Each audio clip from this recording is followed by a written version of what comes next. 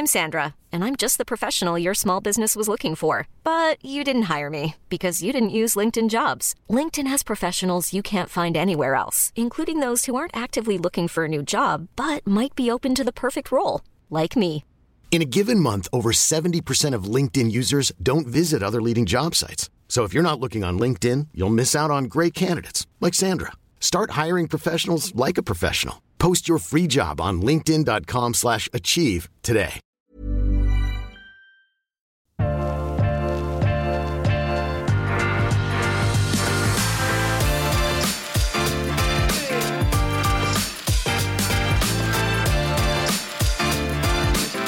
Da vi klare da, Jon Trygve, til første remote-sending på podcast mellom meg og deg. Du I Oslo, jeg I Bergen. Du holder kurs I Bergen, det stemmer? Ja, jeg skal på handelshøyskole senere I dag. Men jeg var på en spennende smaking I går, Jon Trygve, så du skulle ønske du var med på. Jeg tror så å si alle som interessert I vin skulle ønske de var med på den. Ikke bare fordi det god vin, men også fordi det litt spennende. Men den spenningsdelen, den kan du på en måte nå I hvert fall avsløre for oss, fordi det selvfølgelig burgundsmakingen vi snakker om.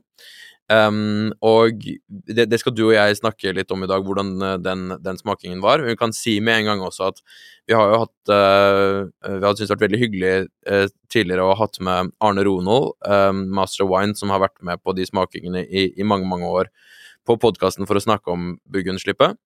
Og det skal vi nå også, han ikke her I dag, men vi skal ha en podcast med han på mandag morgen, så det kommer enda en liten episode om burgundslippet sammen med Arne senere, men vi kunne på en måte heller ikke vente med å snakke om det allerede. Vi spiller inn nå på tirsdag, dere smakte I går på mandag, slippet neste uke. Er det onsdag neste uke, eller? Det 9. februar, ja. 9. februar. Ja. Og det store spørsmålet da, Svein, vi kan jo på en måte før vi snakke litt om humoren ved hvor lenge folk står I kø nå. Så hvordan var det? Vi snakker om 2020-årgangen I Burgund. Hvordan 2020-årgangen I Burgund? Du, jeg har deltatt nå på disse smakingene fra 2012, og for første gang så opplever jeg det de kaller en litt sånn tråkig årgang. Der årgangen den ikke åpen, det mørk frukt, det vegetale toner. De som har vært lengre, inklusiv Arne, de reagerer med at det var ikke noe wow-faktor. Og jeg har jo vært med på det på gullårene, sant? Så nå har jeg fått med meg det. Jeg skal ikke si et dårlig år, Jon Trygve, for dette viner med underliggende kvaliteter I seg. Men vi husker jo tidligere årganger der vi sitter og sukker, sant? Du hører wow-stemningen rundt bordet, sant? Og vi jo 12 stykker rundt smakebordet, sant? Og vi smaker på 78 viner. Og jeg hørte ikke et eneste wow-faktor. Men vil du si at det hvis du sier det ikke en dårlig årgang, du vil si kanskje det en middels årgang? Ja, det en middels årgang. I hvert fall det som vi fikk smake på, de slipper jo over 511 forskjellige produkter. Så det jo veldig mange og små lots på alle. Og vi fikk jo smake på viner der 395 av de kostet over 1000 kroner, og opp da til Atasje kostet 24 000, eller 18 000 den vi smakte på. Så det var relativt dyre viner. En mengde rundt 2000 kronersklassen. Men beskriv gjerne litt mer, Svein, nøyaktig hvordan årgangen var da. Du sier det ganske mørke viner, men det viner som det fordi de lukket I stilen, og de kanskje åpner seg litt senere? Eller det mørke viner som bare mørke I frukten og vil gjenkjennes ved å være mørke I frukten I all tid? Jeg tror det vil gjenkjennes I all tid på grunn av det. Ja. Så, hva årsaken til det I 2020? Nei, hovedhypotesen jo det at den innhøstningen startet veldig tidlig og ble avsluttet tidlig, slik at de har fått en helt annen modningsgrad enn tidligere. Så fordi det var en varm sommer? Ja, det var en varm sommer, og da startet de allerede 17. august. Og de som da ventet, de fikk viner med lav syre, og de som tok det for tidlig, de fikk viner med for høy syre. Men de som har greid å balansere eller hatt forskjellige vinmarker de kan hente fra, de har greid å balansere mer. Eksempel Favli for eksempel, som leverer veldig høy kvalitet, Chardonnay, høy kvalitet, i prisklasse 2-3 tusen kroner. Men de som har enkeltvinmarker, bare det har vært enten eller, og når de har truffet, så har det vært veldig bra. Men hva da med sammenligningen av de røde og hvite? Er det noen, hvis vi begynner med de røde da, siden vi snakker litt om de mørke allerede, sammenlign da de røde vinene fra 2020 med 2019, 2018, 2017 og nedover. Altså hvis vi begynner der i 2015 og oppover etter mitt minne, så opplever jeg alltid de som er mer transparente, mer klare frukt og mer fruktdrevne, og så har du de som da bruker fat. Og konsentrasjon og syrligheten er mer balanserte. 2020, det er lukket, det er frukt der, og de som har brukt fat, de dominerer mye av fatsmaken. Sånn at du opplever vinen som at, ja, jeg tror jeg skrev bør dekanteres på alle smaksnotatene. Det var ikke ett som sa at fruktdrev ble godt drikk nå. Eller jeg skriver bør drikkes i åpning, eller bruk store glass, få det til å løfte seg litt. Det gjorde jeg på alle i 2020. Og så hadde mye smaksnotater som hadde vegetale og herbale karakterer. Men sånn mener du at de rett og slett ikke er drikkeklare? Ja, nei, overhodet ikke drikkeklare. Jeg tror det er 3 viner som var drikkeklare. Og det var Chardot, Favli og Drouin. Så det er på noen måter en investeringsårgang, om man vil, både fordi de ikke er drikkeklare, men at du må investere de til fremtiden din. Også kanskje, nå hinter jeg også litt til også at prisene har gått veldig opp, så hvis du ikke kjøper de for å drikke de nå, så kjøper du de enten for å drikke de selv i fremtiden, eller bare fordi at, som sant skal sies, prisene er så høye at du vil uansett kjøpe noe, eller kjøpe en del i frykt for at det blir enda dyrere neste år, og at det var greit å bruke de pengene nå. Ja, du har litt rett i det. Jeg tror årgangen her er skapt for deg, Jon Trygve, som ikke greier å la være å drikke burgund, sant? Men dette her er noe du bare må ta vare på. Og jeg minner meg litt om det pratet som var i rundt 2003 når det var så varmt. Nei, det var udrikkelig og gikk ikke an. Og så plutselig kom vin frem. Sånn, jeg skal ikke forutse vins utvikling de neste 20 årene, men jeg har aldri vært vitne til en slik laber stemning. Men samtidig så smakte vi ikke det som et basisslipp på andre. Det er fremdeles gode viner, men det er liksom, vi var vant med så sinnssykt mange år med fantastiske viner. Ok, og så vi hoppet over på de hvite da, Svein.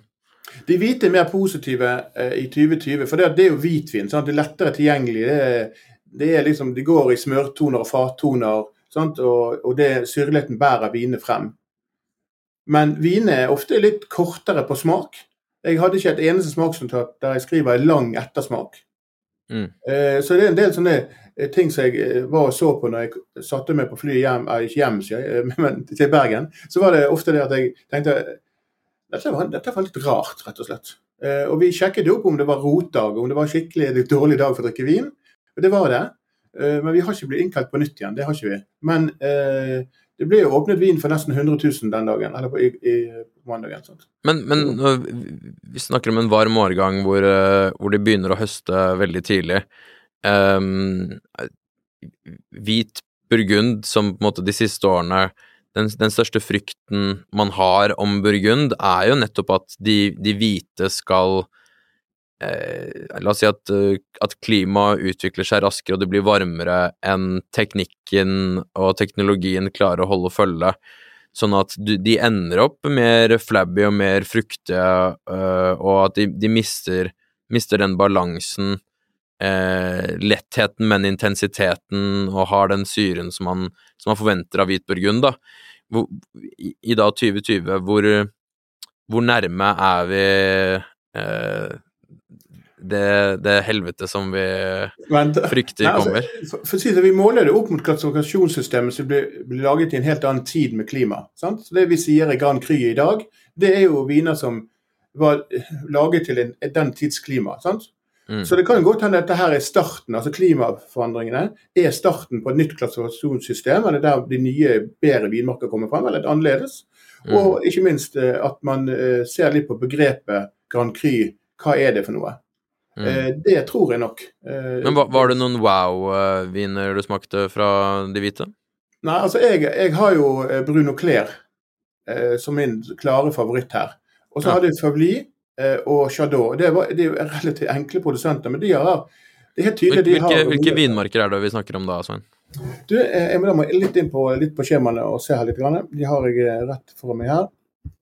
Men de vinmarkene for eksempel fra Bouchard Chevalier Montrachet sin Cabot har jeg skåret høyt. Jeg har skåret høyt til Favli sin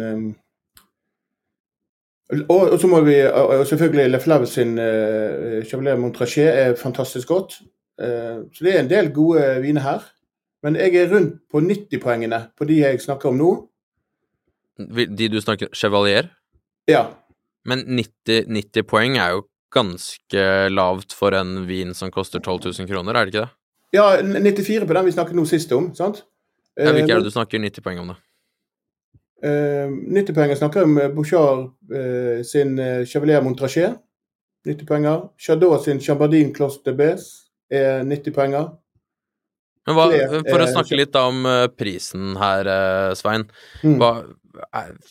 begynner det å bli litt crazy at regner med at kriteriet for å gi poeng ikke har endret seg, men å betale mange tusen kroner for en 90-poenger, det er jo en del dyrere enn det var for en 90-poenger før, eller for en del andre 90-poengere du rater der omkring, og ikke for å spille under det at poeng er alt, men det er jo en ganske viktig vurdering for deg og for leserne dine, hva du scorer de.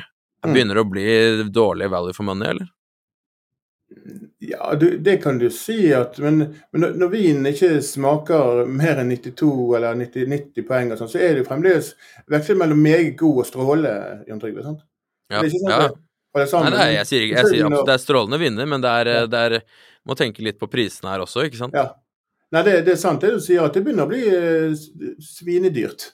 Men hva er de gode kjøpene da, i dine øyne, hvis du skal trekke frem noen som kanskje du ville kjøpt selv, eller anbefalt hvem som helst å gå for? Som kanskje ikke er liksom kall det største brandsene? Altså de produsentene, så først og fremst, for det du snakker om at det veldig mye vin som kommer ut fra de produsentene, og sånn 2 og 3 flasker, og 4 flasker, og 16 flasker, men de produsentene som jeg trukker frem på dette slippet, vil bli en ny produsent som heter Jobar, som kommer kjempebra, nevnte Bruno Clair. Og så det, hvis du jakter etter de 186 flaskene med DRC som slippes nå, så jo det aldri blitt sluppet så mye DRC noensinne i Norge. Men før vi går inn da på det, Svein, for så skal jeg bare ta en liten pause, for vi må bare også komme oss gjennom sponsoren, for jeg merker vi kommer over til en del av det morsomme vi skal snakke om. Ja. Vi fortsatt veldig takknemlige for at vi sponset av Temptec i denne podcasten her. Temptec gjør denne podcasten mulig. Og det som vi snakket med Temptec denne uken om å nevne for dere som hører på, at et av de merkene som Temptec nå fører et fransk merke som heter La Sommelier. Og i den serien så har du et vinskap som heter E-Cellar, som det første smart-tilkoblede vinskapet tilgjengelig på markedet. Det litt interessant. E-Cellar nå må jeg nesten lese litt opp her, for det litt komplisert, men det et resultat av mange års utvikling.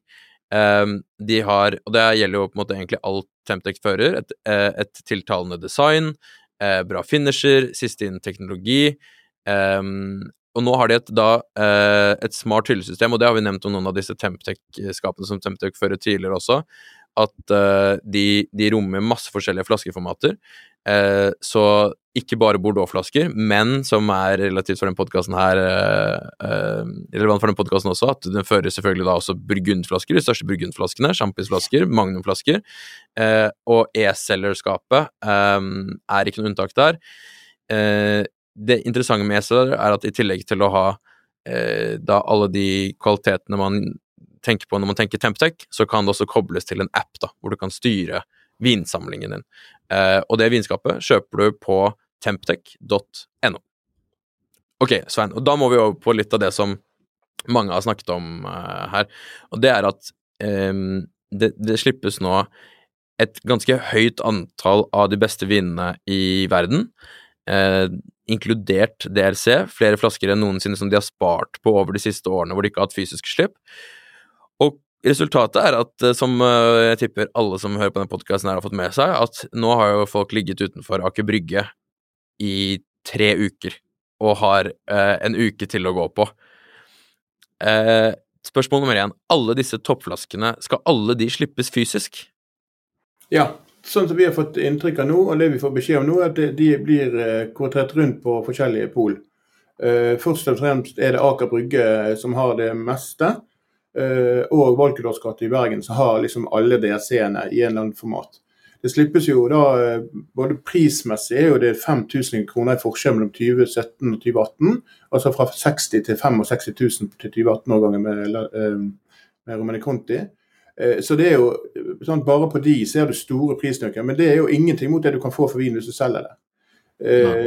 Hvis du da, men de velger jo også for 2019 og 2020, så også neste år vil bli sannsynligvis samme årgangen, eller samme antall flasker, flere der, sant? Så, men jeg ser jo det at nå har de utvidet til 12 pol, og de nyeste polene får jo ikke så mye flasker, og Skøyenpolen som nettopp har blitt det, så har det blitt naturlig å få mer DRC. De har ikke fått det denne gangen, men kanskje det ordner seg til neste år, det vet jeg ikke. Men det sannsynligvis en ganske morsom et morsomt slipp å stå i kø for. Jeg var nede og snakket med og tok litt bilder av de som var på Aker Brygge, for litt for å se om jeg kjente de igjen. Og sånt. Jeg gjorde ikke det, så det litt nye fjes, og det fint det, kanskje en ny generasjon din. Men det tydelig det at det finnes de som jakter nå på fortjenesten, og det finnes få av de, eller så det folk som har betalt for å stå i kø. Ja, hva tror du? Tror du det folk som får betalt for å stå i kø der? I Bergens Tidende her i Bergen, og så står det et par som gjør det for pengene. De har ikke så greie på vin, sier de. Men fordi de skal selge det selv, eller fordi andre har leid inn? Jeg tror de selger det selv, altså blir kvitt det. Vi ser på auksjonen i Norge, eller at de tar med seg til utlandet og selger det der. Så, jeg så nå de internasjonale medier, jeg husker ikke om det var Decanter, eller om det var noen andre som også skrev om hysteriet i Norge. Nå kan man jo tenke at hvis man bare hadde spart på noen av de flaskene som folk solgte for et par år siden, så hadde de slippet å stå en gang til i køen, og da kunne de fått dobbelt så mye for det nå, men kommer du til å stå i kø, Svein? Nei, det gjør ikke jeg. Jeg kommer til å være til stede i Oslo på morgenen, på Skøyen og på Aker Brygge, men litt ut på dagen. Fordi at det slipper 36 000 viner, Jon Trygve, sant? Og hvis du skal ha en hverdagsvin rundt 1000-kronersklassen og litt under, kanskje på det hvite, så finner du mye interessante nye bekjentskaper. For det har Per Egil og Per Melling, Arnt Egil og Per Melling, de har funnet frem til mye godbiter også, sant? Så det er ikke helt håpløst. De kan jo bare kjøpe inn 1200 flasker om gangen maks, sant, av hver sort, og noen ganger har de makset. Så det vil jo være viner som nye og spennende og interessante der, absolutt. Og jeg vil jo si det at hvis du kjøper en vin, det er ikke sånn at jeg ikke anbefaler å kjøpe 20-årgangen.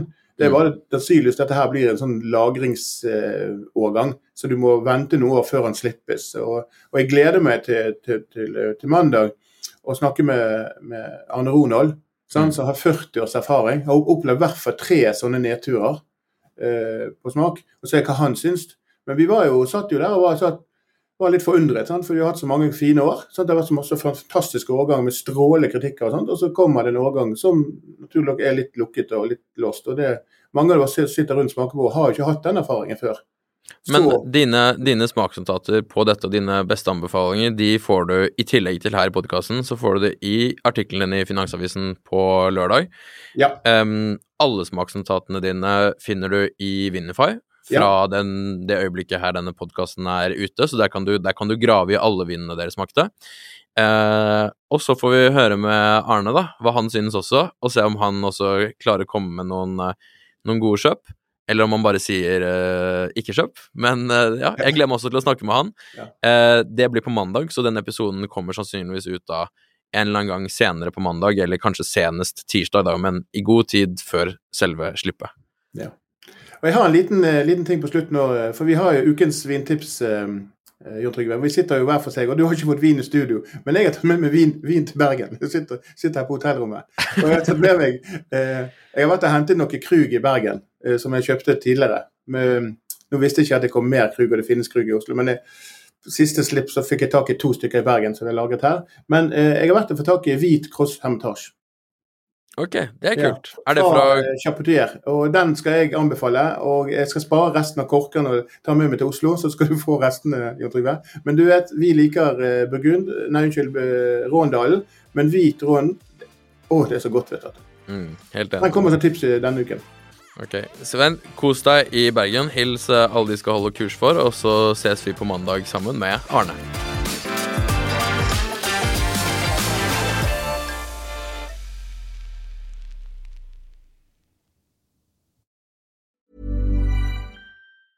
Ever catch yourself eating the same flavorless dinner 3 days in a row? Dreaming of something better? Well, HelloFresh is your guilt-free dream come true, baby. It's me, Keke Palmer. Let's wake up those taste buds with hot, juicy pecan-crusted chicken or garlic butter shrimp scampi. Hello Fresh. Stop dreaming of all the delicious possibilities and dig in at HelloFresh.com. Let's get this dinner party started.